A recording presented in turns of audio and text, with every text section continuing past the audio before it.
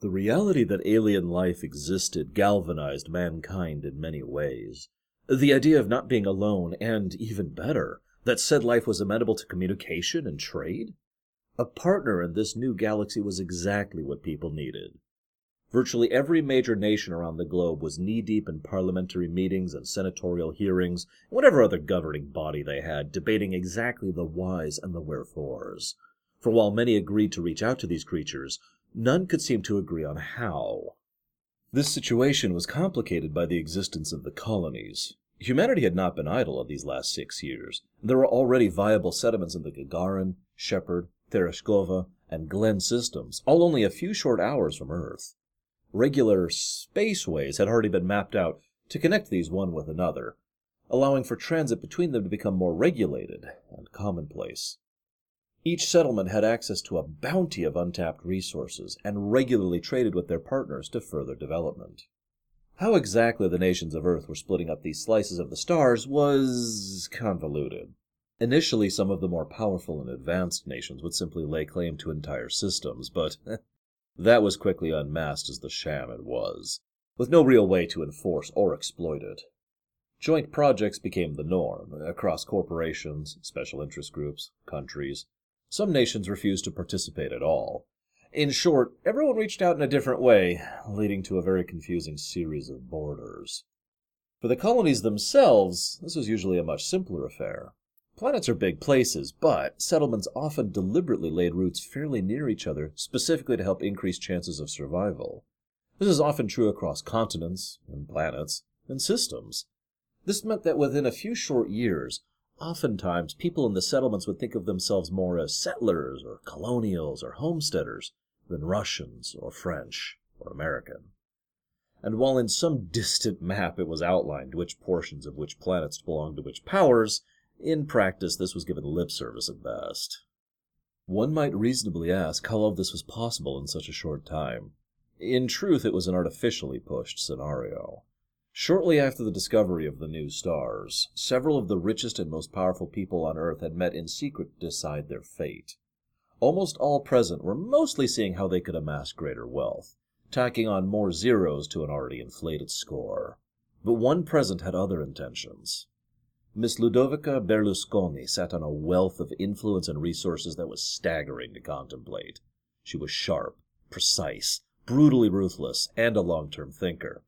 And ultimately she had spent most of her recent life meandering through it, directionless.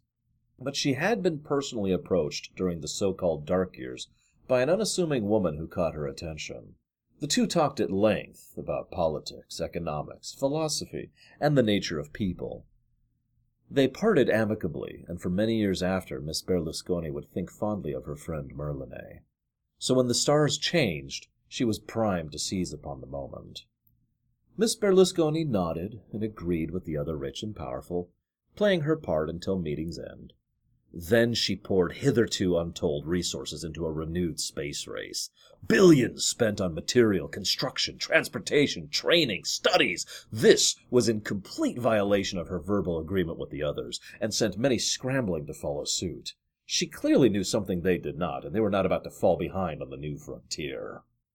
This meant that, in a very short period of time, so much had been sunk into ships, settlement architecture, atmospheric adjusters, and other necessary technology, that the commonality of it drove prices down to the point where others could venture into the industries. Luxury ships, transport ships, mass cargo ships, science ships. With enough backing and interest, such more niche ideas could be conceived, constructed, and sold on market. And thanks to an abundance of availability, in both broad and specific, a ticket to cross the stars would cost little more than one to cross the ocean, which had the added benefit of effectively flinging the door open on the aforementioned colonization. Meanwhile, several light years away, the Azimdi reaction was different. Knowledge of alien life was not a new concept, as many had long suspected there were others in their galactic neighborhood. But the realization of just how alien that life was sent ripples through Azimdi society. Singularis was, by human standards, a barren world. No plants, no animals, not even bacteria on its surface. Thus the very concept of organic life was something many Azimdi had a hard time processing. Panic or wild speculation and general disorder struck amongst the common populace, egged on by a media campaign that quickly seized on the idea of these organic beings as the new boogeymen for the latest in plays and stories. Though rarely did this erupt into actual violence, society remained tense. But at the upper echelons of Azimdi society, things were very different. The major holders of each concord agreed to a private meeting to discuss the situation, a meeting that even Verideth was invited to, despite his informal banishment. They agreed to a number, that this was a golden opportunity, and despite their wild differences, these humans were going to be far more useful as an ally than an enemy. Verideth was reinstated as a formal holder of Netvin, and given a crucial mission: reach out to these aliens, connect, build a bond with them.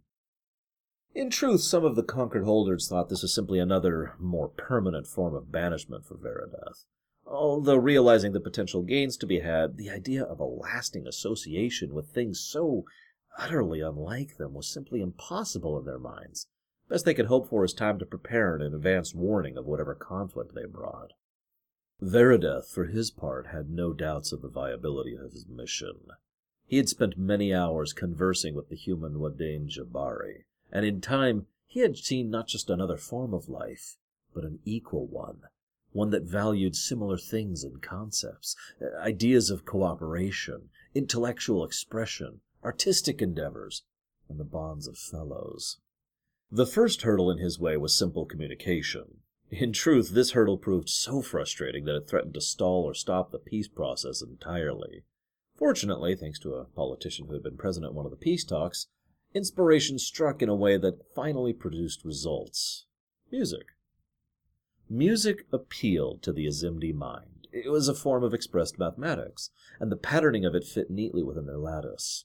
Directly from music came singing, and with these ideas, Verideth was able to logically jump from the ideas of patterns to audible patterns as a method of communication.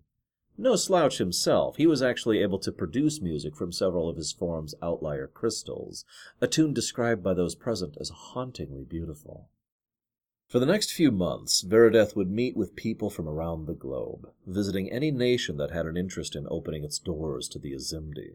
He was exposed to a great many ideas and cultures and languages, and over this period, for the first time, the idea of a universal human language was broached, to introduce alien species to facilitate first contact. The full story of the construction of what would eventually be called Imperial is a story in and of itself, filled with a great deal of political wrangling as many nations vied and argued that their language should be the one chosen. But in the end, with some assistance from Verideth himself, Imperial was chosen and designed, taught to a few key individuals on both sides, so the two species could openly converse for the first time.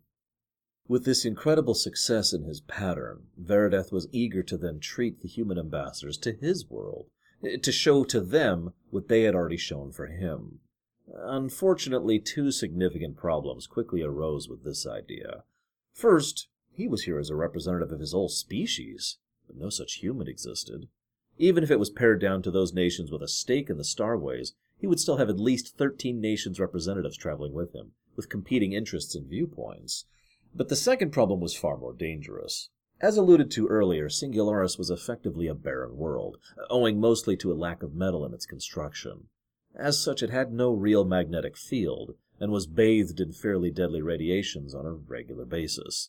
This was compounded by the other things the planet lacked: water, atmosphere, base bacteria.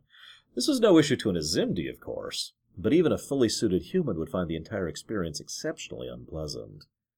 By coincidence or chance, this is when Verideth met Miss Ludovica Berlusconi.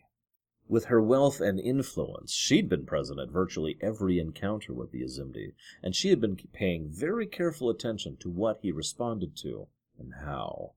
Ever the schemer, Berlusconi quickly introduced Verideth to the idea of reaching out to the colony worlds instead, find something closer to real consensus.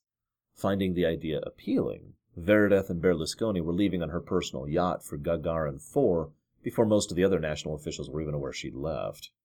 Having overcome hurdles of communication, politics, finances, and disagreements, by some miracle, The first year of connection between humanity and Azimdi remained peaceful. Things were looking up.